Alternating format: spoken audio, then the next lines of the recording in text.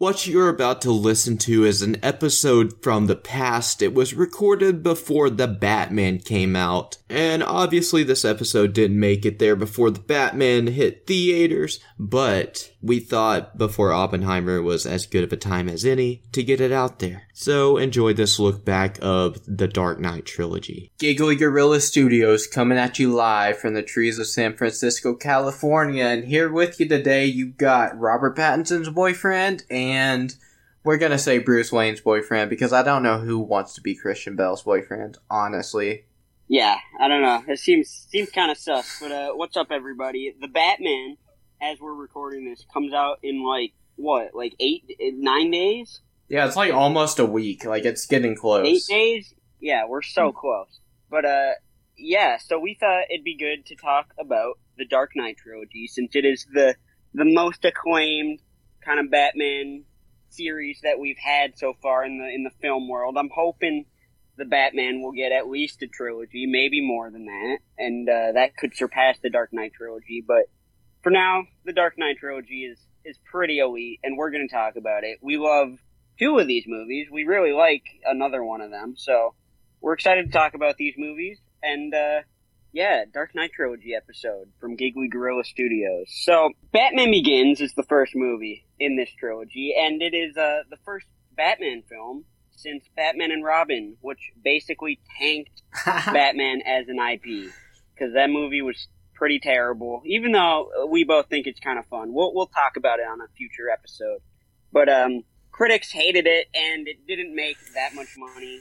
And so Warner Brothers kind of shelved Batman for a while, and then throughout the early 2000s, there was a dude named Christopher Nolan who started making his rise to fame. He made a Memento. That was a pretty big film culturally, and then he did Insomnia for Warner Brothers. So after he does Insomnia, which releases in 2002, Warner Brothers is like, my boy, Chris, what do you want to do next? And he's like, Batman would be pretty cool. So Warner Brothers gives them Batman, and thank God they do, because we get Batman Begins in 2005. Brayden, what do you think about this movie? I adore Batman Begins. It is, spoiler alert, my second favorite movie ever, next to only the next movie we're going to talk about in this episode. Yeah. I mean, I'm obviously a sucker for Batman, and I don't know how this movie managed to do it, but somehow this is the only, Batman movie we've gotten that is, purely a Batman movie. Batman is the character of focus. The first half, he isn't even Batman, and I think the first half is the better half of this movie. And I don't know how Christopher Nolan does that. It's still amazing to me. Yeah, I agree. The first half of this movie is the better half. I think the first half of this movie is just straight up some of the best cinema, ever. I think the second half is good too, but the first hour of this movie just feels like it shouldn't even be possible to be as good as it is. And every time I rewatch it, I'm just so captivated by this origin story.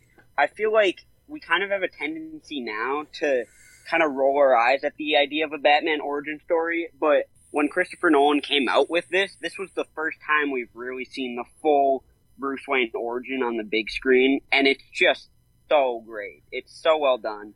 I don't know how Nolan pulled it off like this, man. Yes, this is the best superhero origin I've ever seen, without a doubt. That's the thing about this movie, usually in superhero origin movies, you're just waiting for the hero to put on the mask. This movie wasn't that for me. I was like, I love all this. I'm into it. I know he's going to become Batman by the end. I am enjoying what I'm seeing right now. And when he does become Batman, I was like, this is freaking sweet. It was a perfect build-up. It was a perfect lead-up to him, Bruce Wayne, becoming Batman. All the Joe Chill stuff. Let's talk about that for a moment. Okay. The Joe Chill stuff is great because it's really... Bruce has the urge to kill him because he is the man that killed his parents, which is understandable. That's just a human trait to have. You want vengeance. Right. But... And it's interesting that Rachel Dawes, she's an original character in this trilogy, right? Yeah, she is. Yeah, okay. Original character. That's what I thought, because I have not I have not heard of a comic with Rachel Dawes in it, but you never know, man. There's so many comics out there. Yeah. But Rachel Dawes, an original character, is really kind of the what's the word I'm looking for? The pinpoint of this movie, kind of the glue that holds Batman together, and she is kind of the reason he doesn't kill, and he begins to not look for vengeance but justice, which is, it seems like that's going to be a big part of the Batman as well, because obviously the line, "I'm vengeance," and the riddle we see in the trailer, like, the answer is justice. It feels like it's going to be a vengeance to justice type of story. Yeah, I agree. And, I think the Joe Chill stuff is really good. I do like how, Rachel, throughout this movie, is Bruce's moral compass, like, really holding him together. And, I guess maybe before we get into what's so great about the plot of this film, we should just talk about the cast, because this sets up, I feel like people don't talk about it enough. This is one of the all-time ensemble casts for this whole trilogy. I mean, basically everyone in these movies is, by this point, either an Oscar winner or an Oscar nominee. Christian Bale is obviously Batman, but you have Michael Caine, Liam Neeson's in this, Gary Oldman, Cillian Murphy, Morgan Freeman. It's just an unbelievable cast, and I feel like for at least, like, a lot of these, I would say Gary Oldman is, like, the Gordon that I see in my head whenever I think of Commissioner Gordon. Yeah, which is pretty impressive. This and Batman the Animated Series, Bob Hastings, those are the two Gordons that come to mind immediately when I think of Jim Gordon. Yeah, so, I mean, with so many Batman adaptations, I just think it's super impressive that Gary Oldman and Christopher Nolan were able to craft such a standout, especially because the 90s movies didn't really have a Batman Commissioner Gordon relationship like we love to see, and so I'm super happy that we get that in this movie. But everyone's so well cast. Michael Caine as Alfred is fantastic. I mean, I'm super hyped for Andy Serkis. I think he's a great follow-up, especially after we just had what is the name of the actor that plays Alfred in the Snyder trilogy? Jeremy Irons. He is great. He's great as Alfred. Yeah, him. All of the Alfreds have been great, honestly. Like Michael Gough, he was great in the Burton and Schumacher movies. He's one of the few consistents. The Batman Alfred stuff in those movies was way better than the Batman Gordon stuff. And like you said, that is such a strong point of this trilogy, the Batman Gordon dynamic. It's there throughout. It forms in this movie, and it carries on all the way through the trilogy. Such a good payoff in the end. We'll get to that later. But in this movie, you never really see a mistrust between Gordon and Batman. It's just, Gordon doesn't know Batman at first, and he's a little sketchy, but he's never how you see the GCPD, like, hunting down Batman and everything. That's not Gordon in this movie. He knows Batman is a good person from the beginning. And in the end, the bond they form is fantastic. Yeah, I totally agree. So, obviously, the main kind of villain of this movie is Ra's al Ghul, which is Liam Neeson, but we don't know that originally. And I think I actually do like that twist. I know some people have an issue with that. It is obvious, kind of, because it's Liam Neeson, I feel like. But I think the best moments in this film are Liam Neeson and Christian Bale training together, like in the League of Shadows. Of course, you have, like, the combat training on the ice with the gauntlets and everything, and the sword. That's so iconic. And to me, that is really where this movie shines, and it's what I think of when I think of this movie, is that that origin story in the League of Shadows. Yeah, definitely. Just the opening of Bruce and the prison. He is going to prison to beat up criminals. That's what he's already devoted his life to that before he even dons the mantle of Batman, before he's even thought about being Batman. He knows what he wants to do with his life because of what happened to his parents, and he doesn't want to see that happen to anyone else, which is just great. And also, you were talking about cast earlier. We also just got to shout out Tom Wilkinson as Carmine Falcone real quick. He is incredible in this movie. Yeah, I agree. But yeah, the League of Shadows stuff is obviously, it's really good, and all the callbacks that come later, that's something that this trilogy is really good about, is the callbacks. They call back to a lot of things that happen, so it really benefits you if you pay attention through these movies, which is, I think what franchises should do, they should, benefit the people that are actually there for the story and what's happening. Yeah. And the other thing, I think this movie is paced so well. It is kind of on the long side. It's 2 hours, 20 minutes. I feel like they spent the perfect amount of time with Bruce away from Gotham City, that once he comes back to Gotham, it's not like you're bored, but you're ready for him to be back in Gotham, and you're ready for him to start figuring out how he's gonna become Batman. And so I want to shout out the pacing, because that's something I feel like a lot of movies struggle with. And this movie, especially in this trilogy, just paces it perfectly. Absolutely. You say 2 hours, 20 minutes, that's a bit on the longer side, but ever since this movie, 2 hours and 20 minutes has become the average for superhero movies, pretty much.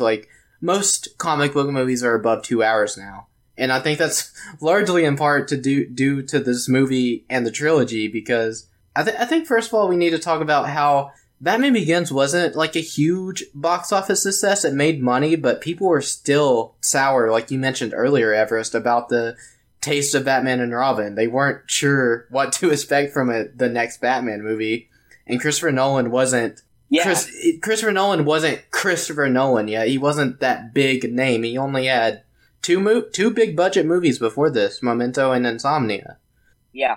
And Memento isn't even really a huge budget movie. I mean, it still feels extremely indie.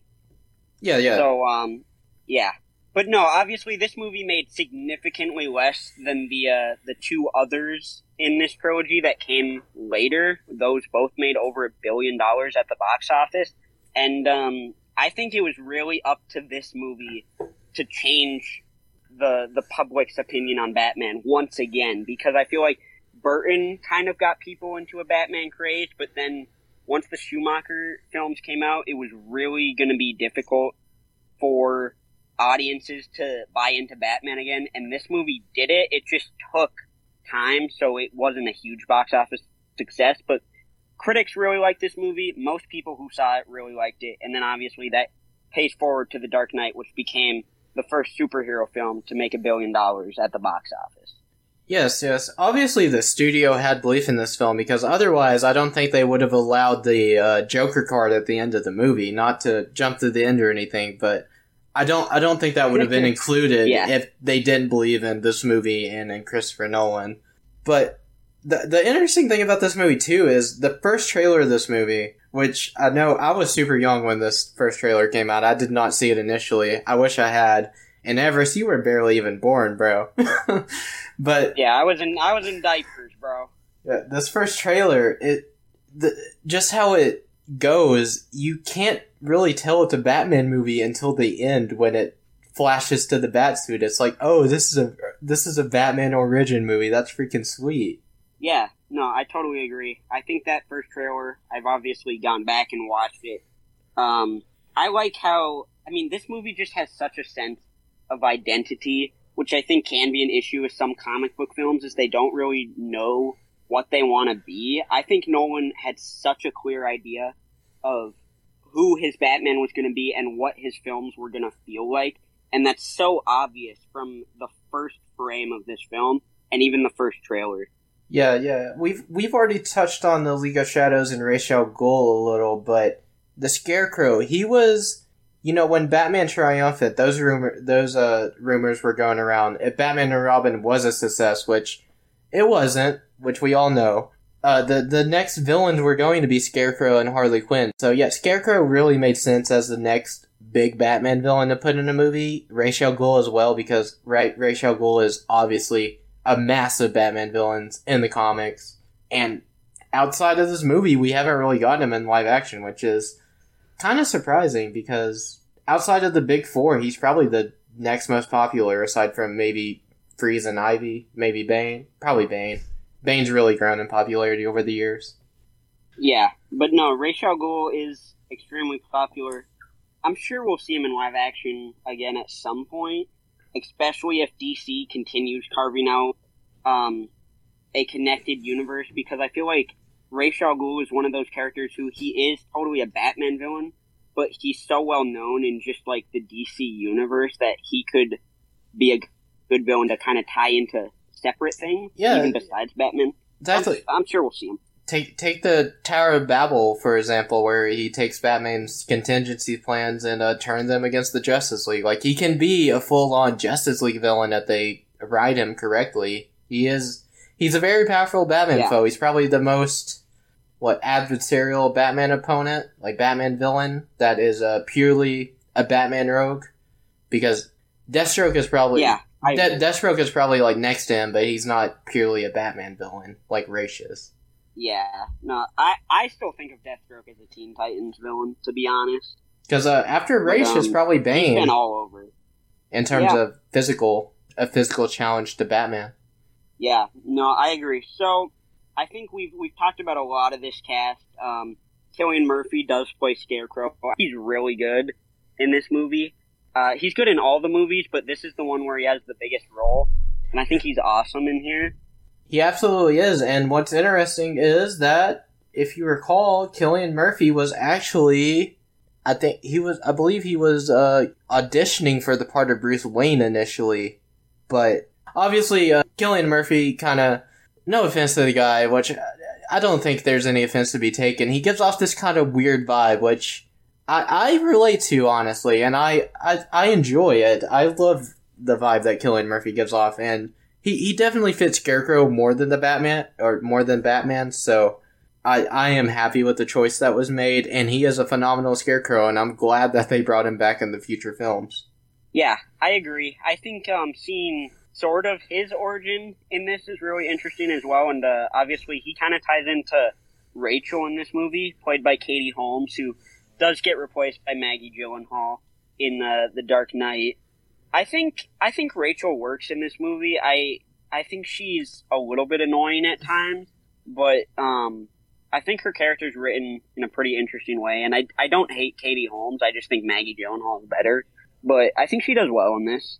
I agree, and Scarecrow. Something about Batman and Robin, of course, was the puns, especially the freeze puns. Scarecrow is kind of actually punny in this movie, the scene where they're in the house or the apartment or wherever, and Scarecrow throws gasoline onto Batman and sets him on fire. He's like, "You want my opinion? You should lighten up." And then he catches him on fire. Like, that is a good usage of puns. Yeah, no, I agree. I really like Scarecrow in these movies. Although, I will say, the design they went for and the mask they went for with him is not my favorite. I would have liked to see something kind of... But, yeah, I don't know. The design, it's not terrible. I just would have liked to see something different. But I think, as a character, this realistic, kind of gritty Scarecrow, I think Nolan finds a way for everything to work within his view, which is super impressive because his whole thing with this was going to be such a grounded Batman. And Scarecrow isn't the most grounded of characters, but I think he makes it work really well. I do agree with you on the design, kinda, but also, I prefer Scarecrow with the big hat, personally, like the witch hat. I just think, I love that for the character. I don't know why, from Batman the Animated Series and elsewhere, wherever he has a hat, I always prefer him with the hat, but I realize that in Nolan's grounded, realistic take on Batman, that a hat might be a little ridiculous, even though it could be realistic, but then you probably couldn't really take Scarecrow super seriously. I do love, we always talk about the interrogation scene in the next movie we're going to talk about, The Dark Knight, but I do love the interrogation scene in this movie as well, where Scarecrow, Cillian Murphy, is interrogating Carmine Falcone. It is fantastic. Do you want to see my mask? Yeah. No, Cillian Murphy, I think that's probably, honestly, his best scene in this whole trilogy. He is so good in that scene, and I agree that it is kind of an underrated scene because we talk about the Dark Knight interrogation scene so much, but that is an awesome scene. It's just great. All the villains in this movie are great. The main villain is obviously Ra's. Scarecrow is the next secondary villain, and Falcone is the major secondary villain, I guess. Ra's al Ghul and Scarecrow are the main villains, per se. But also Scarecrow is just kind of rushed working for Ra's, which... we can talk about that more, but moving on with the plot here, it kind of leads us directly into the last major cast member that we haven't really spoken on yet, because obviously Bruce gets back to Gotham, and he takes an interest in his father's company, Wayne Enterprises, and he meets Lucius Fox, played by one of the all-time great actors, Morgan Freeman. I think Morgan Freeman is so perfect in this role, and it's kind of weird because Morgan Freeman's such a weird actor, just in general, I feel like, because he's so godlike almost in just his reputation, and obviously the voice is so iconic, but he still manages to blend into whatever role he's playing, and I think that's true, especially with Lucius Fox in these movies. Oh yeah, absolutely. Lucius Fox he's a fantastic character, and also he's a character most people had no idea existed until this trilogy, including me. I didn't, because I believe I saw Batman Begins before I even saw Batman the Animated Series, which Lucius Fox wasn't even in that much of Batman the Animated Series. Like, the only episode I can really recall him is the Clayface two-parter, Feet of Clay. But who knew who Lucius Fox was before this movie if you didn't read the comics? Yeah, I definitely didn't. So, I think it's cool that Nolan would grab a character from the comics like that and make him so memorable with an actor like Morgan Freeman. Yeah, I agree. And we actually haven't really touched on Gary Oldman himself as Gordon. We touched on the Gordon-Batman dynamic, but Gary Oldman is such a great Jim Gordon. Like, I am really ready for Jeffrey Wright, but Gary Oldman set the standard for Jim Gordon. He embodies that character in every possible way. In this movie, you really get to see the stuff with his family, his son, and that also carries into The Dark Knight as well, but especially his wife in this movie. You don't see as much of his wife in The Dark Knight as you do in this movie, and it's just kind of heartbreaking, honestly. You just feel bad for Jim, dude. Like, he's so busy with his job, the crime rate in Gotham is going up, and his wife is just like, Jim, man, just show up for dinner, why don't you? And it's like, he's got a responsibility. Yeah. No, I agree. Gary Oldman is terrific. This whole cast, again, it's such an all-star cast, and everyone brings their A-game and is able to craft their own version of these comic book characters, which is really cool. But, yeah, so Bruce gets back, starts talking to Morgan Freeman, Lucius Fox, and he realizes that Lucius Fox has a bunch of technology that is left over from military programs and stuff like that. And obviously the wheels start turning, and we see Batman kind of start to take shape out of this old military technology, which I think it's cool that Nolan went for that route. It pulls off the grounded thing really well. I do think it's kind of just funny. I've mentioned to you how like Bruce just goes up to Lucius Fox, and Lucius is like, yeah, man, I don't know. I got like a bat suit and Batmobile and all this bat stuff left over from the military. You can take any of it if you want. But I think it works. I do think at some points Nolan stretches the realism a bit too far for me, if that makes any sense. But obviously it works. I do think that they, with the tech and gadgets and stuff, I do think they make enough sense, because it's military grade technology, which, I mean, of course Bruce Wayne would have access to with as much money as he has. And the Batmobile did not originally come in black, so I get why they made it a tank to go for the grounded light, because a Batmobile would obviously not be sitting around, and I guess Christopher Nolan didn't want to just do like a 1-year montage of Bruce Wayne building that Batmobile so he could have a car. So that makes sense, and obviously the line, does it come in black, is iconic at this point. That is a great one. Once we get to this point and you start to see everything taking shape, and like Bruce and Alfred in the cave, and them learning how to order like some of the parts for the Batsuit in bulk, I think those are really interesting, and it just constantly builds to when we finally get to see Batman for the first time at about an hour 10 minutes into this film. It is absolutely electric. Oh, absolutely. I just love the whole montage of him building everything, like, especially the Batarangs. I don't know why. I just love him grinding the Batarangs together. I'm like, Bruce Wayne, you are amazing at grinding that metal into the shape of a bat. I don't know how you did it, but you managed to do it. Do you know how hard that would be to grind a piece of metal into the shape of a bat so perfectly? It would be extremely difficult. And also, how do those things not just kill every enemy he throws them at? I don't know, dude. Those things are razor sharp. I mean, they really are. Yeah. Obviously, the first Batman scene, I feel like we should just talk about it because it's so iconic. It's so great. And the docks. I just love the docks as a cam and everything.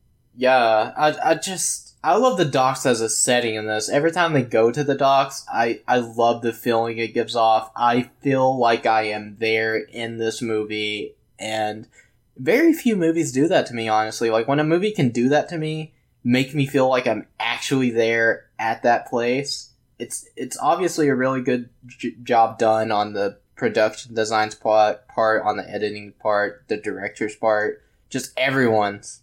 Yeah. No, I agree, and I think this is by far the most real Gotham feels in this trilogy. I think in the future movies they kind of got away from like maintaining putting effort into making Gotham feel like Gotham. You know, it does get a little just Chicago-y in The Dark Knight and The Dark Knight Rises.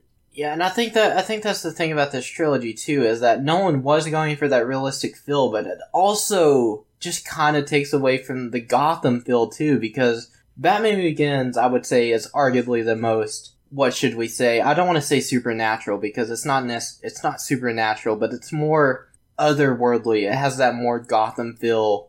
It just feels more like it feels more like a comic book than the other two movies do, but it still does have those real-world elements, even though a Batmobile does drive on top of rooftops, which makes no sense. Yeah. No, but the movie builds up to this scene at the docks for, like, so long, but it's so engaging throughout that you never feel bored. So it's just the most rewarding thing when you finally get to see Batman in this, especially the way this scene is directed, with us, like, not really seeing the full Batsuit for a substantial amount of this scene. It kind of puts us in the criminal's point of view, which I love.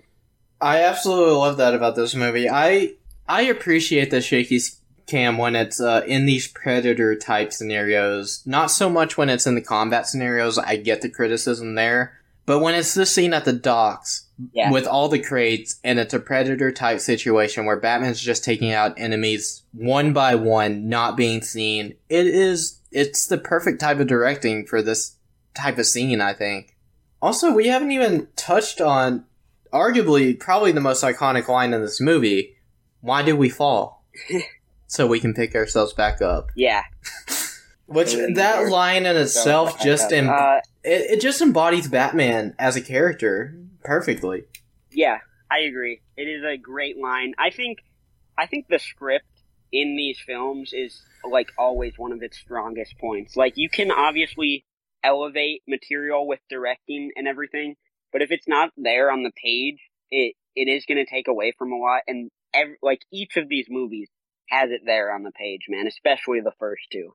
Absolutely, and that line also is going to come back when we talk about The Dark Knight Rises, because when Bruce is in the pit, he has that little flashback to, like, his father, and he's like, why do we fall? And that's what kind of gives him the motivation and the confidence to finally get out of the pit. Yeah, definitely. So, obviously we have Batman at this point, and I do think, at least for me, once we get finished with that scene at the dock, the movie falters just a little bit in terms of, like, engagement for me, because I feel like we've kind of done everything this movie really set out to do in terms of, like, being unique as a Batman story.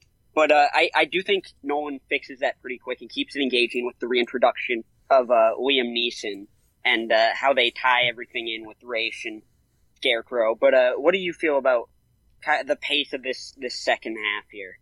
I think once it gets into the third act, I see what you're saying, kind of, but the whole fear, it's like they're using a dehumidifier or something to send fear all across Gotham, basically, and they're pumping it into the water system. It can be a bit faulty, but also I don't really mind, because most of the character moments and the action scenes you get in this final act are they're really freaking good, so I can forgive it. And of course, there's the line of, "I won't kill you, but I don't have to save you," which makes no sense, Batman. You're killing him if you're capable of saving him, and you're not saving him. That's basically manslaughter, sir. But okay, Christopher Nolan. That's the one hang up I have with this movie, but I think the ending is so good that I just forgive that. I don't care. It ends on such a good note. Yeah, I agree.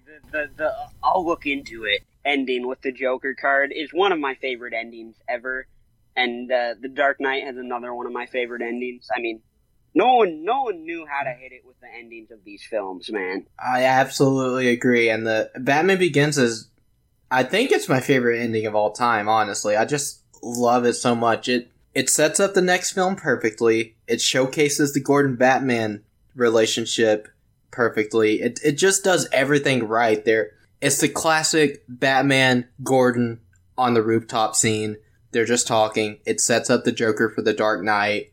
And it ends with the perfect line of Gordon saying, "I never said thank you." And then Batman just slowly turns around and says, "You'll never have to." Jumps off the building, it cuts to credits. That I don't know a better way to end a Batman movie, man. If you think the Dark Knight ending is better, I understand that, because that's also a perfect way to end a Batman movie. But yeah, Nolan really knew how to end these movies. Yeah, and The Dark Knight Rises almost has an excellent ending as well, except that time Nolan didn't know when to shut the camera off. One shot earlier, dude. One shot earlier would have been perfect. Yeah. But, yeah, I mean, I just think as a whole, this film, it's got such a sense of identity, and it's paced extremely well. The title is exactly what it is. Batman Begins. It's that Batman kind of year one, and I just think it's so awesome. Another thing we haven't touched on is the score by Hans Zimmer and James Newton Howard. Never drive to Molossus, I gotta warn you. I'm sure you've heard it before. No, you will get way too amped up, man.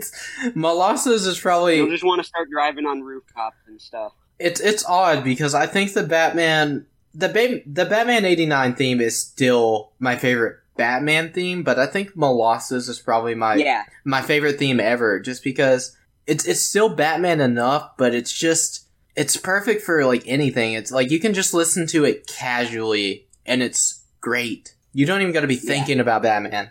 Yeah, no, I think the score is so great. Molossus is obviously the standout, but I think this movie also does a really good job in kind of the more somber scenes with the music. I just think, as a whole, Hans Zimmer is one of the greatest film composers of all time. He had help from James Newton Howard with this movie, but I think Hans Zimmer was probably the mind behind a lot of it, and he just knows Nolan, and he knows how to make music that perfectly fits the film he's working on.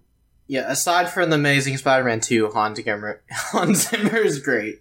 Yeah, we can forgive him for that one, but it's definitely not his best work. Hey, everyone has those bad work days. We understand, Hans. It's okay. So, I guess I want to ask you, is there anything else in particular you want to mention about this movie or talk about before we move on? Because I know we do both love this movie so much, and we love the next movie even more. But, is there anything else you want to touch on? I don't really think so. I think we pretty much hit on everything. We didn't hit on the chase scene, like, super, but we hit on it a little. The rooftop thing is kind of ridiculous, but overall that chase scene is great, and I just love chase scenes. You know that about me, Everest. They just amplify a movie for some reason. Like, if a Batman movie has a good Batman chase scene, I'm probably gonna love it more. And this is one of the better Batman chase scenes. I do think the next movie we're talking about has a better chase scene, though. Yeah, the chase scene in The Dark Knight 2008 is excellent, but it is so impressive that Nolan was able to follow up Batman Begins with The Dark Knight. With these two movies, he just did something that I feel like should be impossible, because he ends Batman Begins so perfectly, and then I think the opening of The Dark Knight is one of the most perfect film openings ever, with the Joker team bank heist. Oh, it's so iconic, and it's so great, and it sets up the movie so well.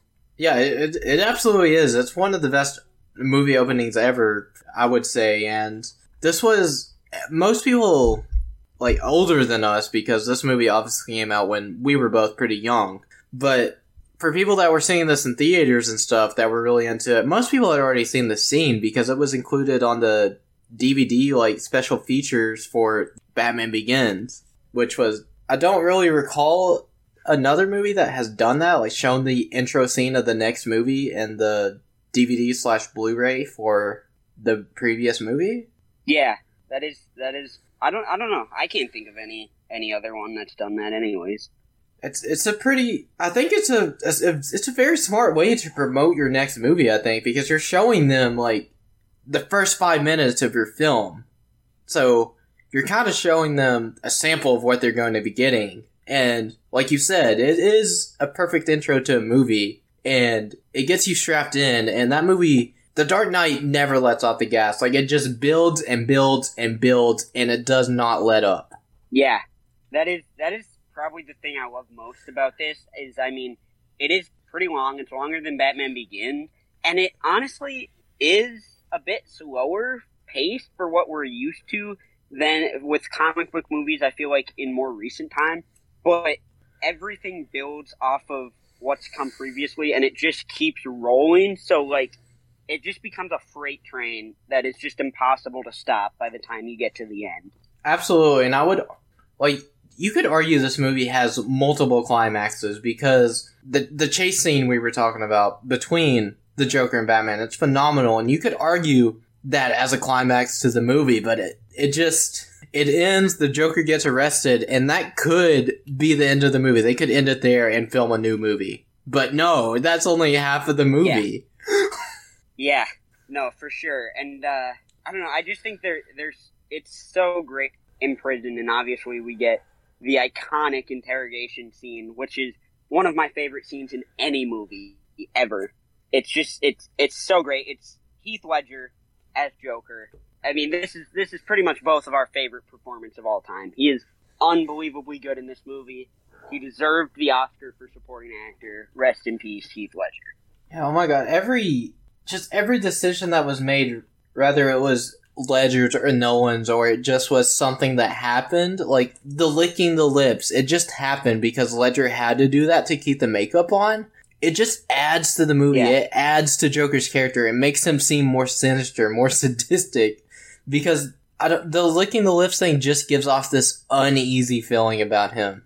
Yeah, the entire time, I mean, he just has such an uneasy feeling, but also a very, like, charismatic feeling where you're just so into this character, because Heath Ledger, he knows when to ham it up at points, and also when to really, like, dial it back and let the creepy undertones of the character come through. It's just a masterpiece, and I think it's going to be pretty hard for anyone to ever beat it as Joker in live action.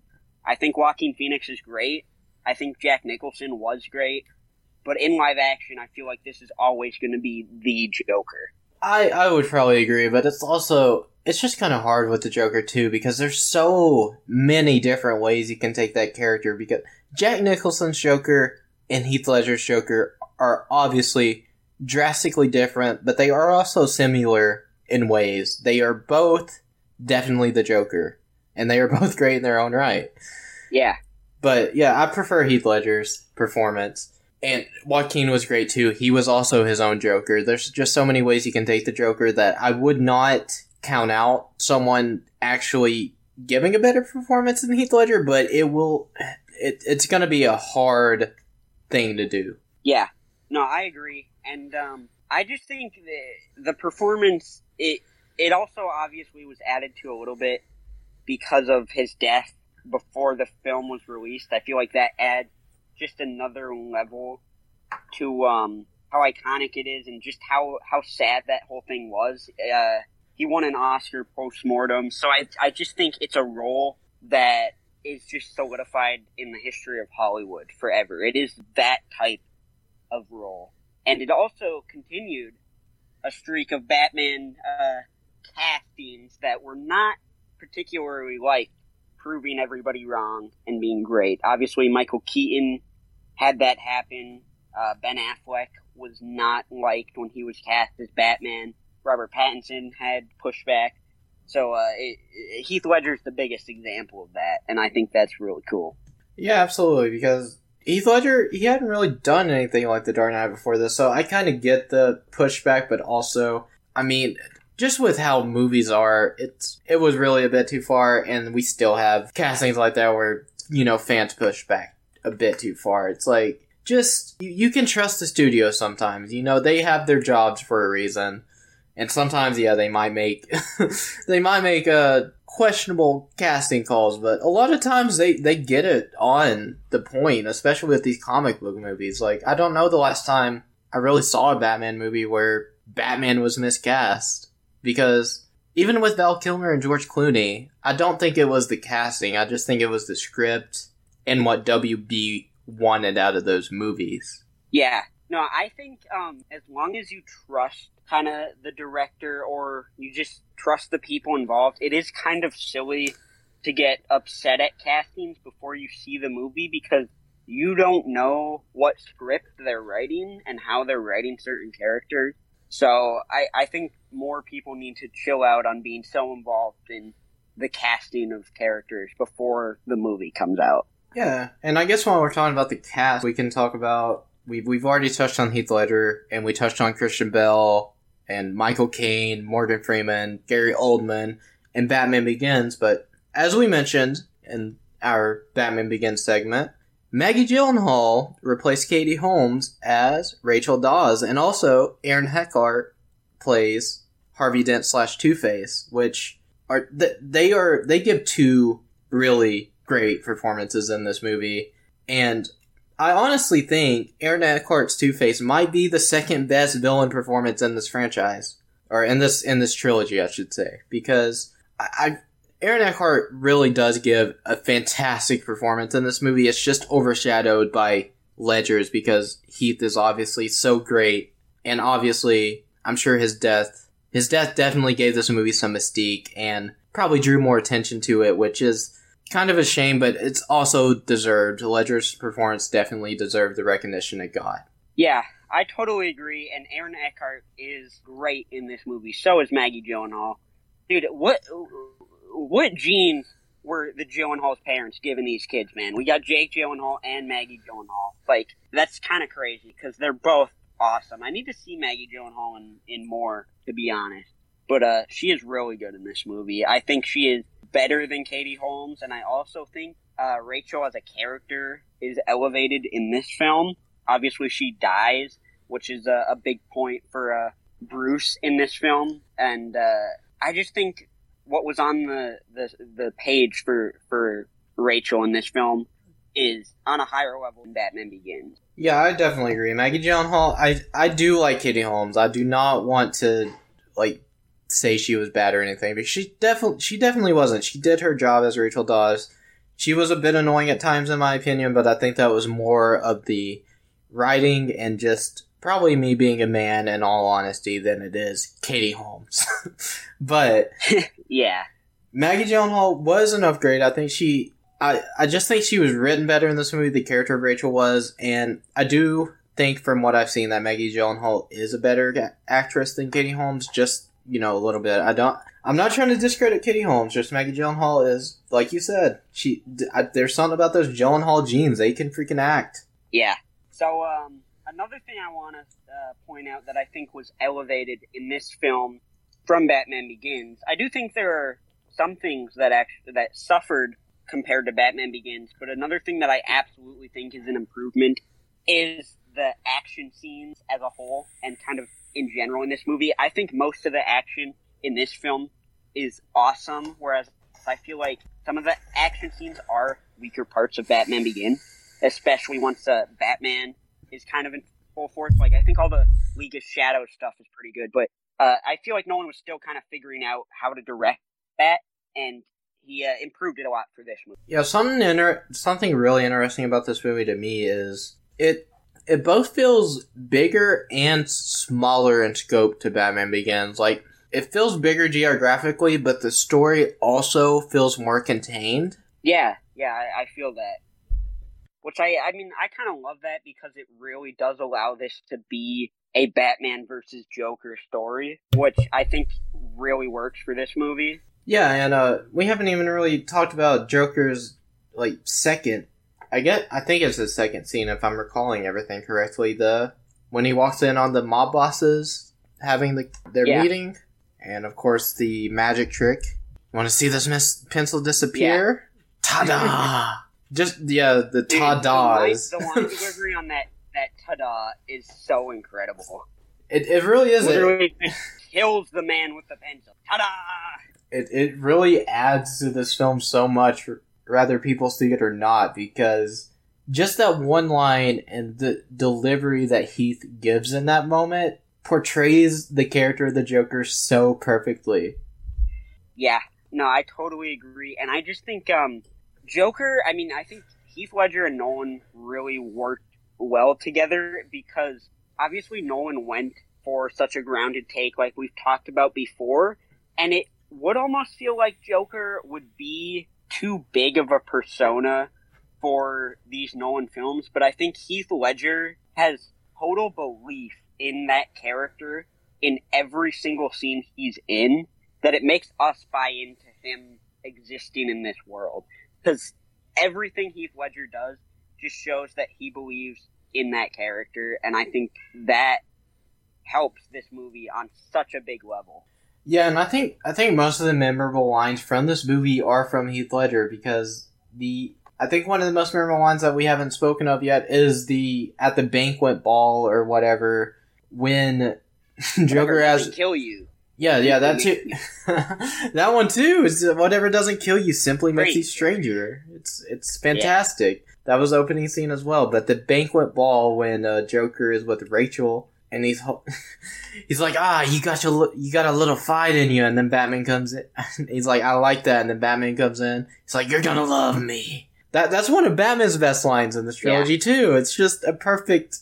That is. And then directly after that, when Joker is holding Rachel next to the window and Batman's like, let her go. And Joker's just like, very poor choice of words, and throws her out the window. This movie portrays Joker perfectly. Like, all the jokes, he's telling jokes even when they aren't jokes, which is just the perfect way to write the Joker.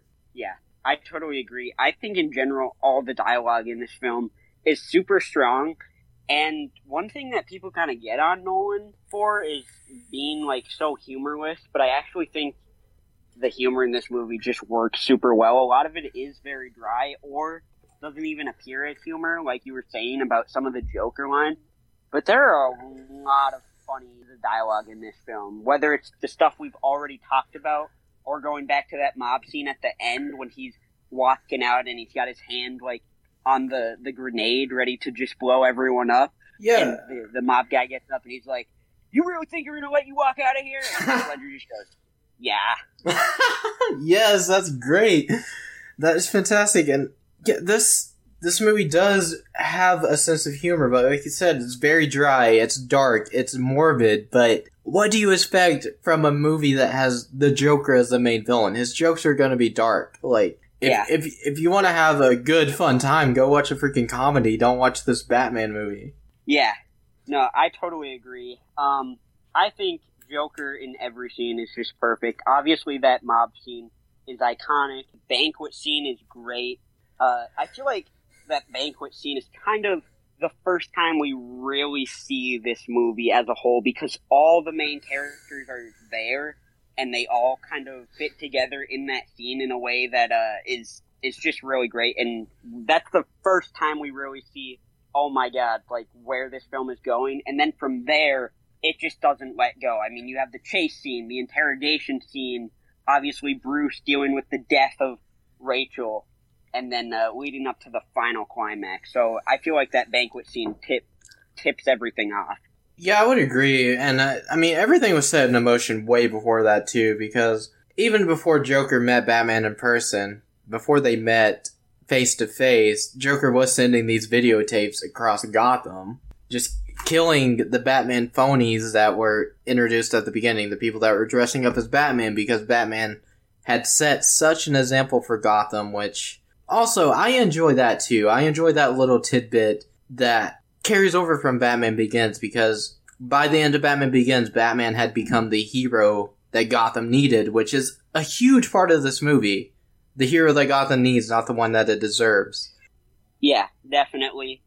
And I also want to point out, just throughout this movie, I think this film is, so far, hoping the Batman can give us some great stuff in this realm, but I think this is the best Batman Bruce Alf dynamic in any Batman movie, just because Bruce is completely pushed to his limit in a way we haven't really seen in any other movie besides this one, and Alfred's kind of reaction to that, I feel like, aided by Michael Caine's performance, of course, but their dynamic is incredible. You obviously have the Iconics genuinely just can't figure out what this Joker guy wants, and then Alfred has the line, some men just want to watch the world burn, which is extremely iconic and quoted all over. But I just wanted to shout out that I think this Bruce-Alfred combination in this movie is elite. Yep, some men just want to watch the world burn. I was going to mention that. Another iconic line. This movie has so many iconic lines in it. Yeah. And yeah, just throughout this entire trilogy, I really do love the Bruce-Alfred dynamic, but I do think it's probably the strongest in this, just because I think it was really strong in Batman Begins too, and then The Dark Knight Rises, obviously, Alfred and Bruce get a little divided, which we'll probably touch on later, but yeah, it is so strong in this, because if Batman didn't have Alfred in this movie, I don't know what would happen to Batman, honestly, because Alfred is his main moral compass. No, I agree. Love Alfred in all of these movies. Their relationship is super strong in Begins, and I think all these movies build on their relationship in a really great way. Like, their relationship is not flat throughout this whole trilogy, which I feel like sometimes that can happen with a Bruce-Alfred relationship, and sometimes that's fine and that's all it needs, because everything else is going on, and their relationship has to be that steady focal point. But I think allowing it to evolve over these three movies was a really smart decision for this trilogy in particular. Yeah, absolutely. And one other thing we really do need to touch on before we even think about moving on to The Dark Knight Rises is, we've already touched on the interrogation scene a little, but the lead up to that was the chase scene, obviously. What did you think of Gordon's quote-unquote death in this movie? Because obviously, he got shot, right? And he acted like he was dead. It was played as if Gordon was dead. They even went and told his wife that he was dead. So I'm assuming they did want the audience to believe that, yes, Gordon is dead. So when he shows up at the end of the chase scene, when it seems like the Joker has won, he indeed has not, because Gordon is there. Arrest Joker, but that was Joker's plan the entire time. He was planning on getting arrested, and all he wanted was his phone call. Yeah, no, I think the Gordon fake death, I think it works. I think the first time I watched this, I really did kind of buy into the fact that he died, and I was kind of surprised about that. But I think the reason it works is because it makes sense for this story that Gordon would want to keep his family safe by faking his death. So I think that worked. And then obviously it is a big moment when he arrests Joker, and I think some of the brilliance of this movie is that feeling of satisfaction when Joker's arrested, just to find out that he has planned this all. Joker is the mastermind pulling the string this entire movie. Even at the end, when he's captured, he still wins because of what happens with Harvey Dent, which I just think is so awesome to see in this story. And it's just cool to see a mastermind like that on a criminal level and on Joker's level.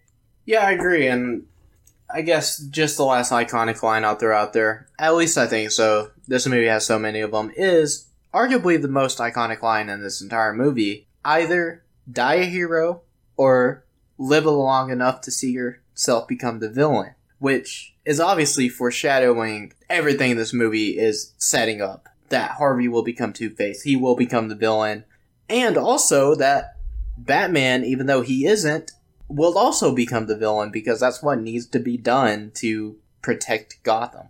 Yeah, no, that line, I would say it is probably the most iconic from this entire trilogy. I mean, mainly because it is, like, extremely true, I feel like. And it's just, I mean, I know everybody knows that line, and everybody quotes that line.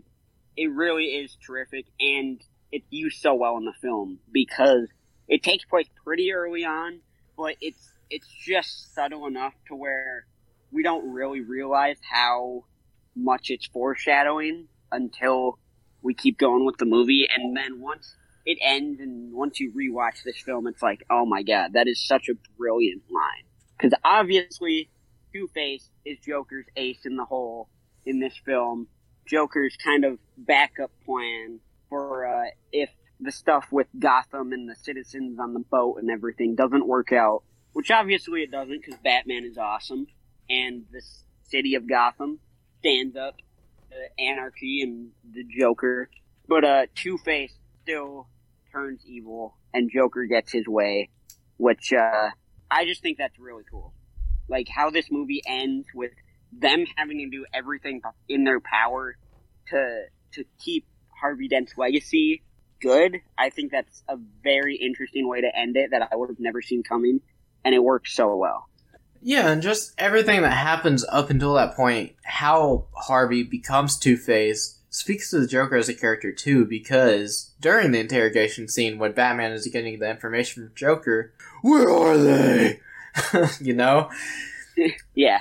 Freaking, Joker gives him the addresses, and of course, he switches them, so Batman arrives on time. It's not Rachel. It is indeed Harvey. The GCPD is a little late, so Rachel's the one that, you know, she gets sent to the grave. Harvey just gets half his face burnt off and becomes Two-Face, which I think if you're going to do a grounded take on Two-Face is pretty much the best way to do it. Yeah, I agree. It makes total sense. It works really well. And then obviously get that I mean, every scene in this movie is basically iconic, but the hospital scene with Joker disguised as the nurse and basically influences Harvey to go on the rampage that he does in the final act of this film, which I think that scene is so great. It's got the other iconic line from the Joker. There's so many, but the one about the dog chasing his tail and everything, or dog chasing cars. Yes. Every line by Joker in this film is iconic. You see, I'm an agent of chaos. I'm just a dog chasing cars. I almost know what to do with one if I caught one. Almost every Joker line in this movie is iconic. Most people probably remember like his lines, all of his lines from this movie, just because everything the man says has become iconic. Why so serious? Let's put a smile on that face. All of it. You want to know how I got these scars? And he gives a different story every single time because, of course, the Joker's origin is multiple choice, which I also loved about this movie. I agree. I think that decision works really well because not only does it just add to his character, but it has led to fun speculation from fans. Obviously, there's the theories about him being in the military all that. I think that's the most famous one, is he's ex-military. Yeah. Which would make sense. That's why he's got a plan for everything, I guess. Yeah, it definitely would make sense. But, yeah, every single line is iconic. I mean, I always go back to the interrogation scene. One thing I really love is where Joker kind of pushes Batman's rule, I guess. He questions the validity of it because, obviously, Batman's beating him up, and Joker's just like, you have nothing to threaten me with because I know you won't kill me. Yeah, exactly. The whole one rule thing, like, you've got one rule and I'm gonna make you break it. That's all Joker wants. All he wants is to beat Batman. He just wants him to break his one rule. That's basically been the thing with Joker for years and years and years. Yeah. But, no, Two-Face, obviously there's, I mean, I don't know about obviously, but if you're in kind of the film Batman comic book circles, some people don't love what they do with Two-Face in this and would have rather they kind of rolled him over into the next film. But I feel like for them to make that ending hit as hard as it does, Two-Face had to die in this movie. I agree, and it is interesting that Sal Maroni is in this film, and Two-Face, how Harvey Dent becomes Two-Face in the comics is Maroni throws acid on his face at a court meeting, which is a scene in this movie, so I feel like that was just included to throw comic book fans off, because that is Harvey Dent's transition into Two-Face in the comics, but obviously it doesn't happen in this movie. He becomes Two-Face later on. Yeah, no, I really like that scene, by the way. I mean, obviously this is my favorite movie of all time, but I just think everything kind of earlier on in this movie sets up everything to hit as hard as it does later, which are always kind of my favorite types of movies. Like, even if, like, some of the setup may feel like a little bit slow, then once it gets rolling, it's all the better for it. Like, one thing I wanted to touch on, which I kind of forgot about, earlier on in this movie with the Batman stuff, it kind of resets our mind to Batman from Batman Begins. Like, the first scene still has Scarecrow, and then we see him going to Hong Kong and everything, which is unrelated to the Joker, at least to Bruce's knowledge by that point. So I liked how it kind of kept Batman Begins fans back into it before continuing with its own story.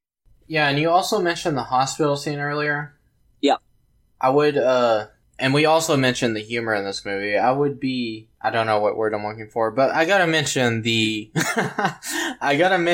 scene where Bruce drives the Lamborghini into the van that is holding Reese, who the Joker is going to kill if Batman does not reveal his identity by whatever time. I want to say midnight, but I don't remember the exact time.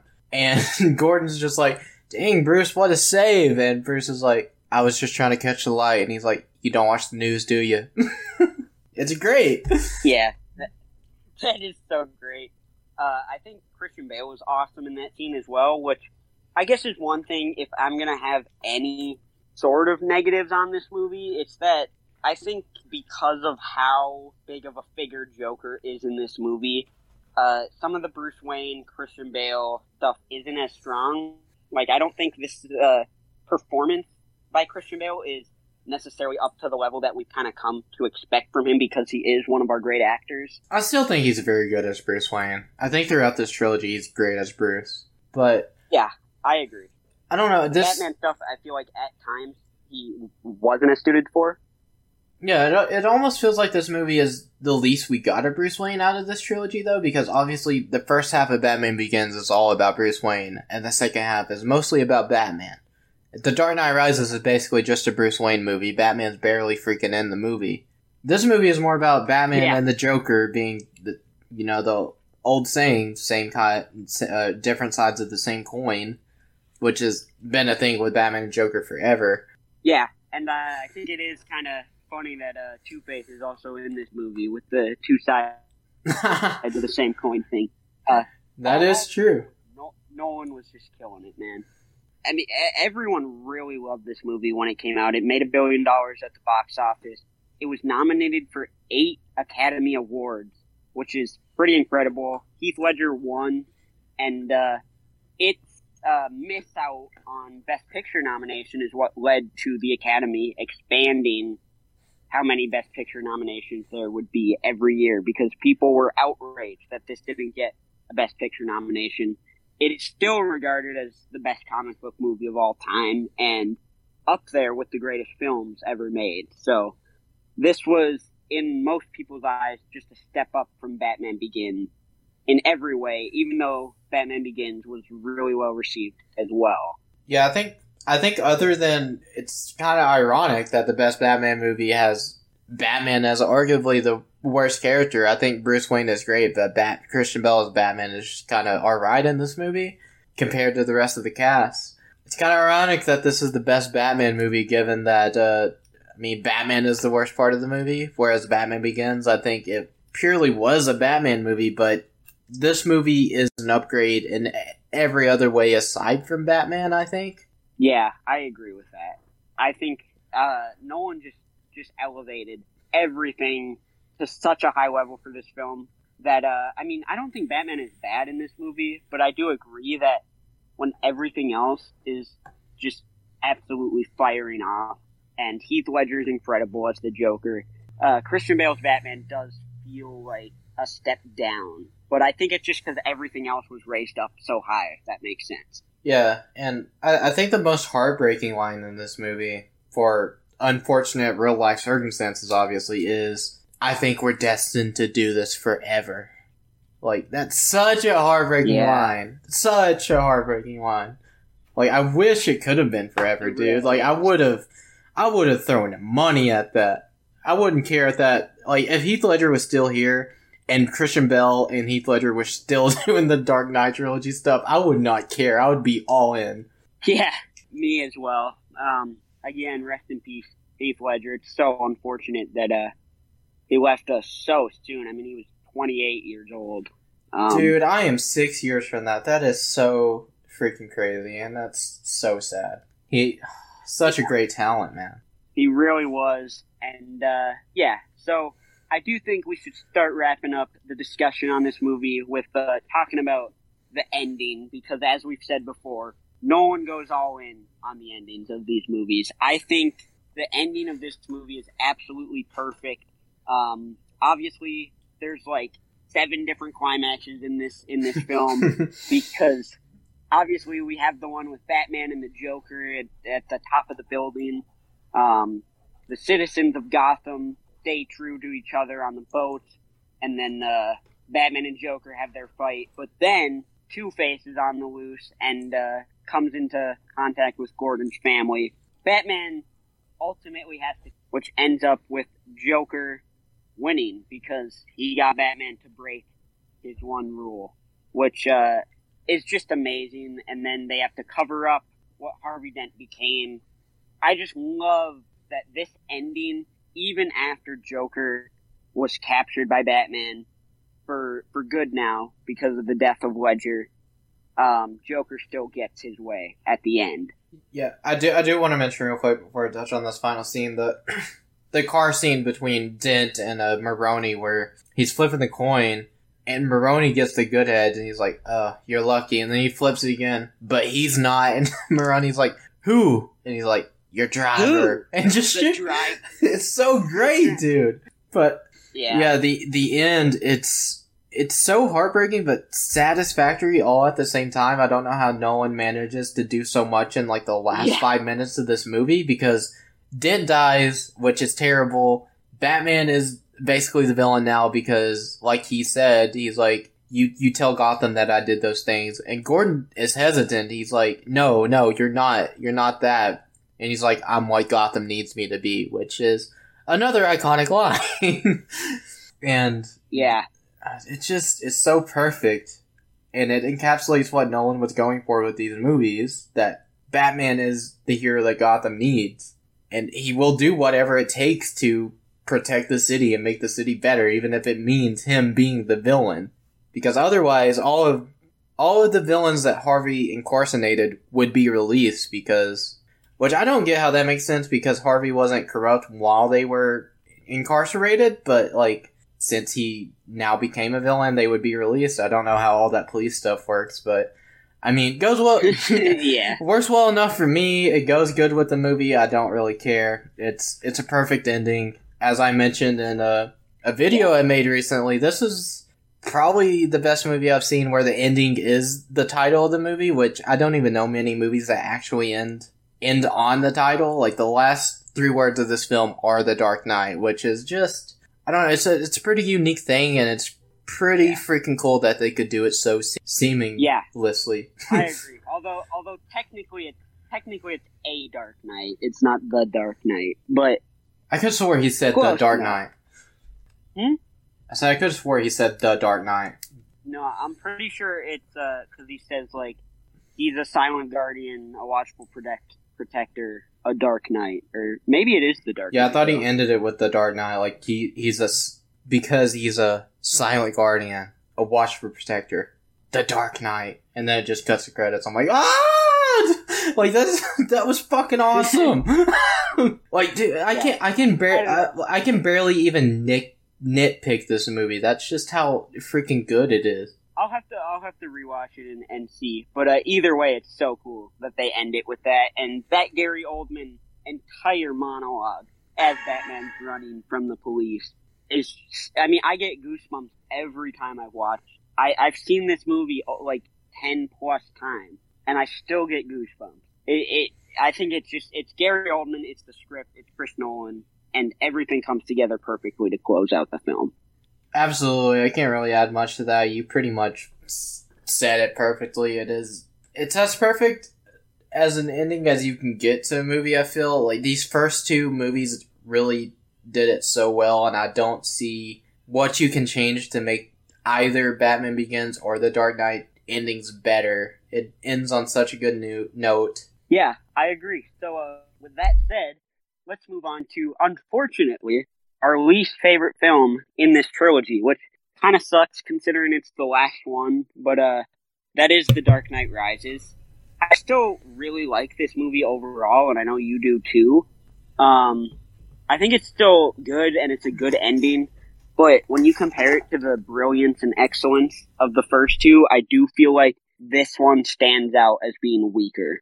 Oh yeah, it definitely does, and yeah, it's still a good film. It's still a Batman movie. It's still well made. I still enjoy it. I enjoy most Batman movies. Even if you make a pretty bad Batman movie, I'll probably still find things to enjoy just because it's Batman. Like, even Batman Forever, dude, I find parts of that enjoyable because it's freaking Batman. Even though it's not a good movie. Yeah. So, this film obviously takes place, I'm pretty sure it's 8 years after the event of The Dark Knight. And Bruce Wayne is kind of in hiding. He's been pretty reclusive since The Dark Knight, which makes sense because obviously he can't really be Batman anymore until Bane, played by Tom Hardy, forces him out of retirement. Dude, the casting for all these movies just continues to impress me because I absolutely love Tom Hardy. And not only do we get him in this movie, but we get Anne Hathaway as Cat, which I really like her Catwoman, not as much as Michelle Pfeiffer's from Batman Returns, just because I think that one's so much more iconic. But I think Anne Hathaway is great in this film. I honestly don't see anyone ever beating Michelle Pfeiffer's Catwoman for me. I freaking love her so much. But Anne Hathaway, she was great. That's why you know this about me, Everest. I'm most hesitant about the Batman Catwoman thing for the Batman, but also I'm still pretty open to it because I've enjoyed all the Batman Catwoman dynamics in the live action film so far. And also something you brought up the other day that's really that I never even noticed was that all the Batman Catwoman movies end with a 2, like the years that the movies were released end with a 2, which is that's odd. Yeah, I don't know, because obviously Batman Returns is 1992, and then this movie, The Dark Knight Rises, 2012, and now we're getting The Batman in 2022. So, yeah, definitely interesting. But for me, I think, honestly, the kind of big issue with this movie is it is such a slow start. And obviously they kind of have to do that because we have to show Bruce in hiding, but I just feel like compared to Batman Begins, which is so interesting and engaging with the origin story, and then The Dark Knight, which starts out with an amazing opening and then thrusts you into Batman, the first 30-40 minutes of this movie are just really boring to me. I honestly think that if this movie had, well, first of all, if maybe it was a little shorter because this movie is long. It's honestly not that much longer than The Dark Knight, but still I don't know, The Dark Knight is just a more well-made movie. But I think the problem with this movie is kind of John Blake, just because the movie focuses on Joseph Gordon-Levitt character so freaking much. It's like it wants to be a John Blake movie and not a Batman movie at times. Yeah. And I really like Joseph Gordon-Levitt as well. I should put that out there. I'm a big fan of the guy. Oh, I am too. I love Joseph Gordon-Levitt. I totally agree. He is not the best character, and to not help that they feature him in a lot of this movie, which I'm not a huge fan of. And then obviously they do something at the end that both of us feel is a bit cheap and cop-outy, which revealing that his real name or nickname is Robin, which I just think that's so stupid at this point. Yeah, like, also his name is John. They just had the perfect setup to be like, oh, that's just a middle name because Dick Grayson's father name is John. Like, there's so many different ways he could have went with it that would have been more fulfilling to people that actually know something about Batman. Which most people, I feel like even if you don't know comics, you know who Dick Grayson is. You know who the first Robin is. Yeah, I would agree. I mean, at least if you have any interest in, like, I don't know. Just Batman as a character. Surely, if you have any interest in Batman as a character, you know Dick Grayson. Yeah, I agree with that. Obviously, the main villain of this film is Tom Hardy's Bane. We open with plane jacking with his character, which I do think that's a pretty good opening. It's not on the level of the Dark Knight bank heist opening. I am Gotham's reckoning. Yeah, I think it's a good opening for Bane. Obviously, the Bane voice is one of the most iconic voices in film history. Everyone loves impersonating it. There's a bunch of iconic lines in here. But it also is kind of difficult to understand, I feel like. So when you have Christian Bale's Batman voice going up against Bane's mask voice, there are points in here where you got to turn those subtitles on. Where's the trigger? That is when Christian Bale's Batman voice is at its absolute worst / most Batman. I know some people don't mind it. I don't mind it, but even that line is a bit too much. Like, calm down a little bit, Christian Bale. I think it's great in Batman Begins, and then I think it is still. I mean, it's still fine, and I don't mind it in The Dark Knight. I think there's a lot of time in this movie where it gets way too much, man. Like, he's just I don't know. But anyways, obviously the big kind of inspiration for this was The Dark Knight Returns and Nightfall. Those two storylines were kind of the big inspirations because obviously Batman Returns 8 years after going into hiding, and then we have Bane who sends Bruce into, I mean, he basically has to rehab for, like, how long is it? Do you know how long he's in the pit? Does it say? I have no idea. I'm sure it can't be that long because, I mean, Bane was only in Gotham for a little bit. He was already planning on blowing up the city. Batman was back by the time the bomb was actually there, so maybe in the pit for like 2 weeks or something, because surely Gotham didn't take that long to like lower all the bridges and stuff. Which also, I don't understand why Gotham lowered the bridges if the city was about to blow the fuck up. Why did they not let people leave? Like, bro. Or, well, did Bane threaten them or something? Like, if you leave, this whole city's gone in like 2 seconds. I think that might have been a thing. I don't remember. Maybe. I don't know. I think most of the iconic Bane scenes in this movie are actually pretty good. Like, I think the football stadium blowing up is pretty awesome. I love that scene. Such a lovely voice. And then he just pulls the trigger, like, just pushes the detonator. It's like, oh, Bane. He's like, I got a little bit of a heart, but not really. Yeah, so I think that scene is really good. I do think the first kind of big meeting between Bane and Batman where Bane fucks Batman up is great because obviously you have Anne Hathaway there as Catwoman kind of watching it and she can't really do anything. Oh my god, dude. I love... Dude, Anne Hathaway's just her facial expressions in that moment are so great because she lures Batman to Bane, but as Bane's just beating the living shit out of Batman, she's like... You can just tell on her face, she's like, I regret everything. I should not have done this to him. Yeah, it is a great scene, and I do love that from Anne Hathaway. That was like... Because obviously then after that, when Batman comes back from the pit, she kind of does everything she can to help him and be on his side. So I think that was a super effective way of doing the Batman-Catwoman relationship, where Catwoman's kind of a villain at first or anti-hero and then joins Batman's side after she sees him just get destroyed by Bane. Yeah, I love I love Catwoman on the. I keep wanting to say Batwoman for some reason. I blame it on, I don't know, Batwoman growing up in popularity. Damn it, Batwoman! Why you gotta blow up in popularity? Why you gotta be more popular nowadays? Yeah, but I love Catwoman on the Batbot. I don't know why. I just love seeing her ride that thing, and I love the scene at the end when she just shows up and shoots Bane.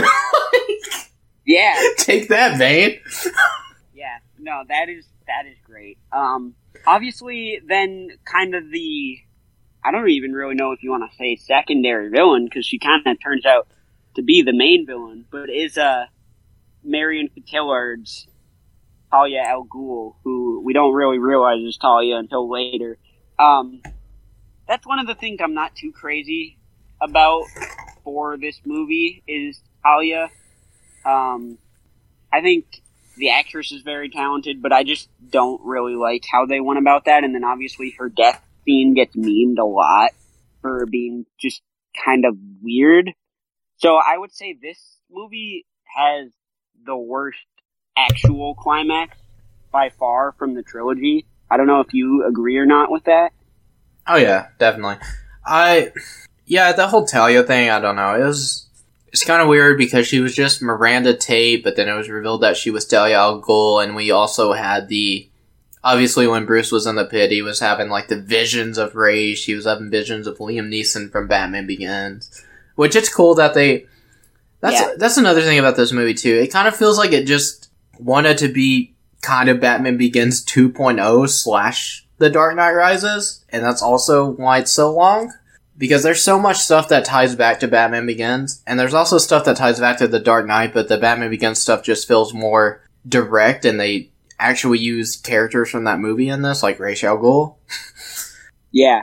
And obviously Talia and the whole League of Assassins connection, which I feel like this movie could have benefited from not having those ties, honestly, and being its own thing, because The Dark Knight, it tied into Batman Begins, but it was also its own thing, so I feel like just The Dark Knight Rises tying into the other two films whilst being its own thing, which it is its own thing, but it also heavily ties into the League of Shadows stuff and Batman Begins. I feel like if it didn't have that, maybe it could have benefited. Like, if it didn't have that, it had a shorter runtime, it could have benefited. Less John Blake. Yeah, less John Blake. Yeah, I agree. I'm not, huge on Bane being completely just tied back into the League of Shadows and stuff like that. I mean, I think it works, but one thing I do want to spend a solid minute on, because I truly think it's the best scene in this movie, is that climb out of the pit. It is such an awesome scene, and the score with mixed with the chanting and everything, dude. I love that scene so much. Oh, the chants are great. It adds so much to that score. It's like, this is gonna get me hyped. I want to go jump out of a freaking pit. Yeah, no, I think because of how we see Bruce fail and everything, and then the thing with you gotta climb it without the rope. I think that's so cool, and obviously that he kind of needs that adrenaline of, if you fail, you die to get out of there and to elevate himself. But that pit climb is my favorite scene in this movie. It's so great. The score works, and that I do really think that a lot of the Bruce Wayne stuff works. Obviously, Batman is not in this movie a lot, but I do think most of the Bruce Wayne stuff is pretty good in this film. Oh yeah, definitely. I think the whole trilogy got Bruce Wayne right. I don't think they did Batman any injustice, but it wasn't quite the Batman I was looking for. Batman Begins was, but The Dark Knight did a serviceable job. It's my favorite movie of all time, obviously, so it did Batman well enough. And The Dark Knight Rises is just kind of yeah, Batman's here, he's getting his ass kicked by Bane and stuff, but he's here. He'll fly a bomb over the bay. Yeah. This. Yeah. This is the movie where it feels like Batman does the least. Yeah, it really does. I mean, I've seen this movie multiple times, and still all I can really remember is the first kind of chase scene on the highway when he reemerges for the first time. Oh, I do love that scene. Yeah, I agree. That scene is good. And then, obviously, like, the end, fighting Bane and then carrying the bomb out of the city. But, yeah, Batman does not really do a whole lot in this film, which I think would be fine if it weren't for the fact that this movie is, like, 2 hours and 45 minutes long. Yeah, exactly. It's John Blake the movie. Which, yeah. I mean, it's just, like, John Blake isn't even a terrible character. It's just, like, they use entirely too much of him. I did appreciate the stuff of, like, John Blake recognizing that Batman's an orphan, Bruce Wayne is an orphan. Bruce Wayne has the money to be Batman, so Bruce Wayne is Batman. Okay, cool, you're smart, John Blake. But yeah, he's just in too much of it.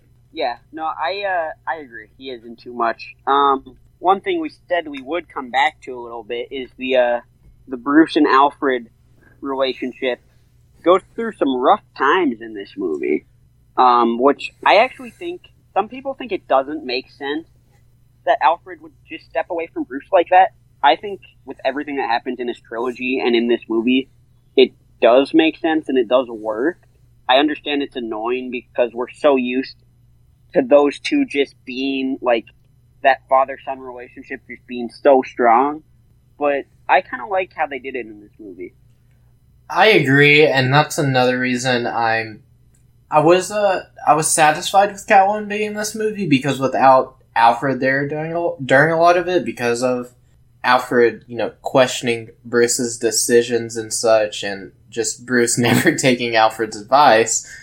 Catwoman is kind of that his moral compass and what holds him together, and keeps Batman in control of himself. Well, she becomes that anyway. Totally She's definitely not that in the beginning of the movie. Yeah.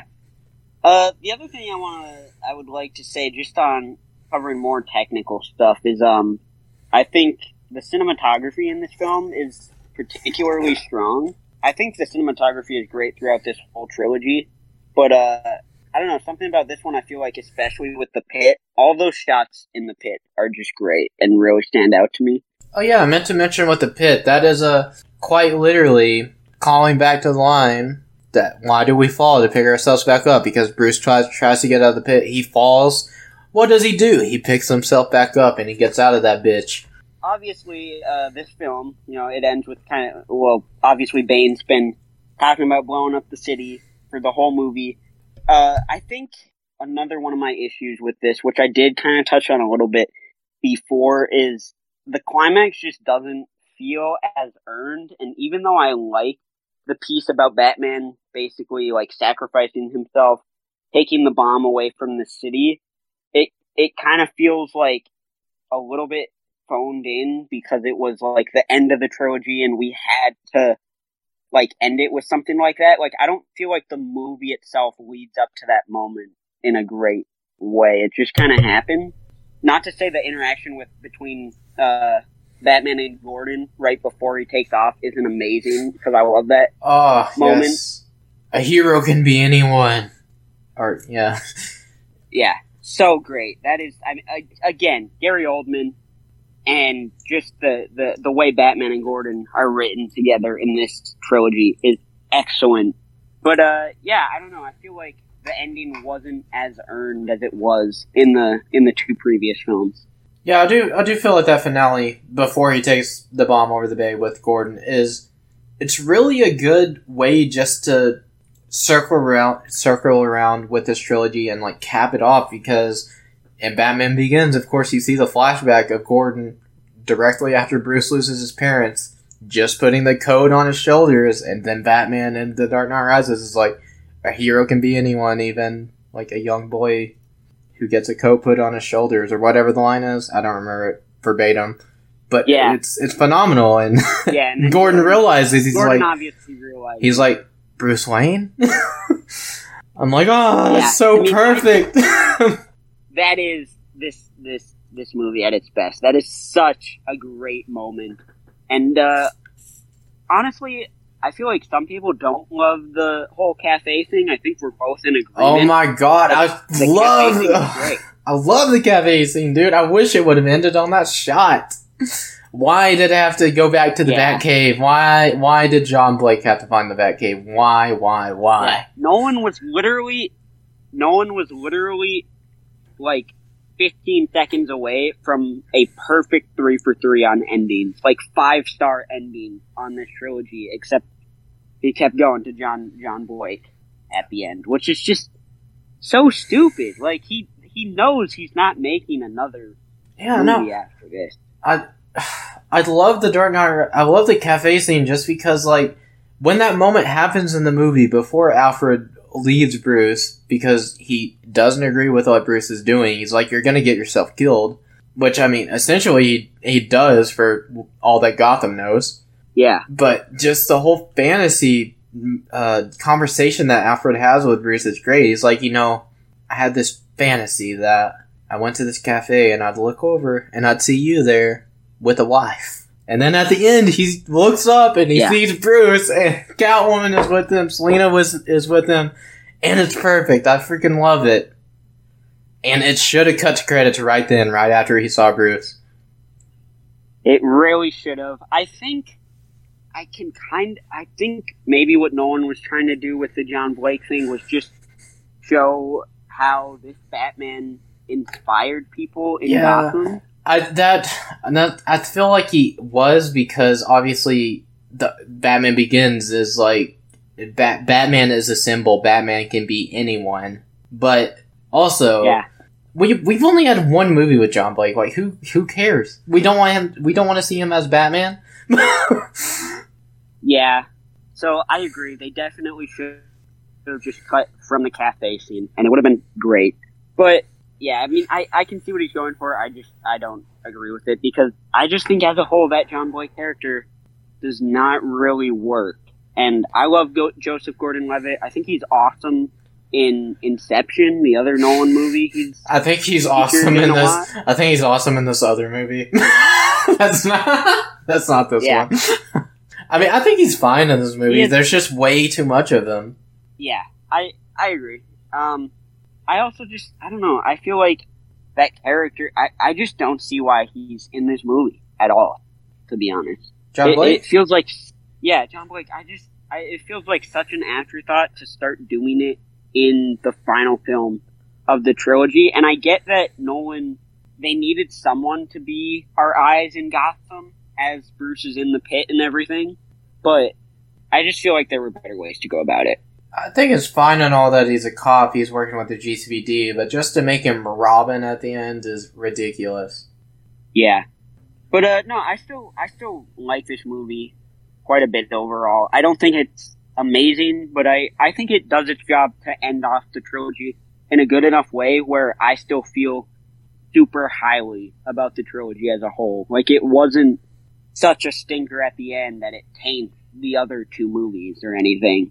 I agree. I think Bane and Catwoman are good villains. I'm not the biggest fan of Talia. I think Talia is easily the worst villain in this entire trilogy. Probably largely in part due to that we didn't know she was Talia until like the last 20 minutes, then she dies, and she just didn't do that much on screen. All of it was off screen basically. She was using Bruce, sure, she was sleeping with him, all that.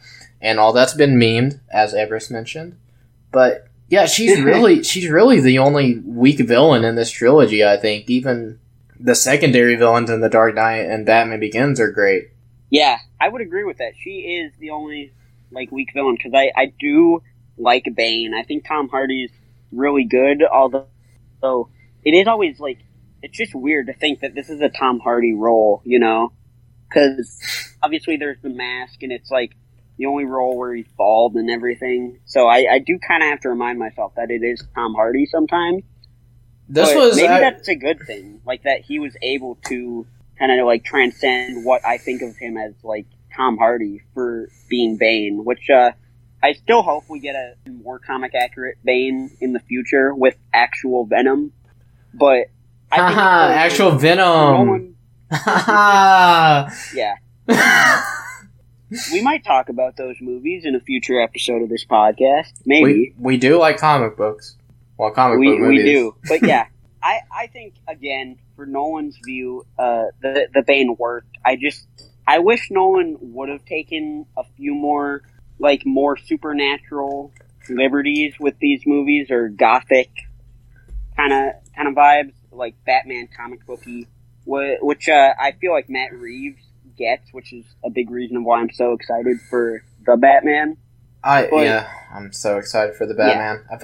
I feel like the Batman is just going to be a perfect blend between, like, say, what Snyder was doing, where it's like fully supernatural, and Nolan, where it's realistic. I feel like it's going to be a good middle ground, which I am highly excited for. I think it just fits Batman perfectly. Is that middle ground? Yeah, I agree, but I still absolutely love Nolan. Obviously, Batman Begins and The Dark Knight, two of my favorite movies of all time, and your actual two favorite movies of all time. I love them.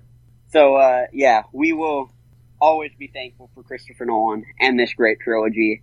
What are your kind of ending thoughts you want to say before we get out of here? The first two movies I adore. The third movie I still really do enjoy. I just have a few hangups with it. It's a little too long. It focuses too much on John Blake. But yeah, the first two are great. The Batman Begins is the best superhero origin I've ever seen. The Dark Knight, Heath Ledger's performance is the greatest performance I've ever seen. They both have fantastic endings. It's just a fun time. And The Dark Knight Rises, I wouldn't even say The Dark Knight Rises drops the ball. It's just a little bit of a step down, but overall, it's a pretty perfect trilogy. Yeah, I totally second everything with that. Obviously, you love Batman Begins a little bit more than I do. I just think some of that second half does fall off a little bit for me, but I still absolutely love Batman Begins, and I definitely have the same ranking of the films as you do. And I agree that Dark Knight Rises does not drop the ball.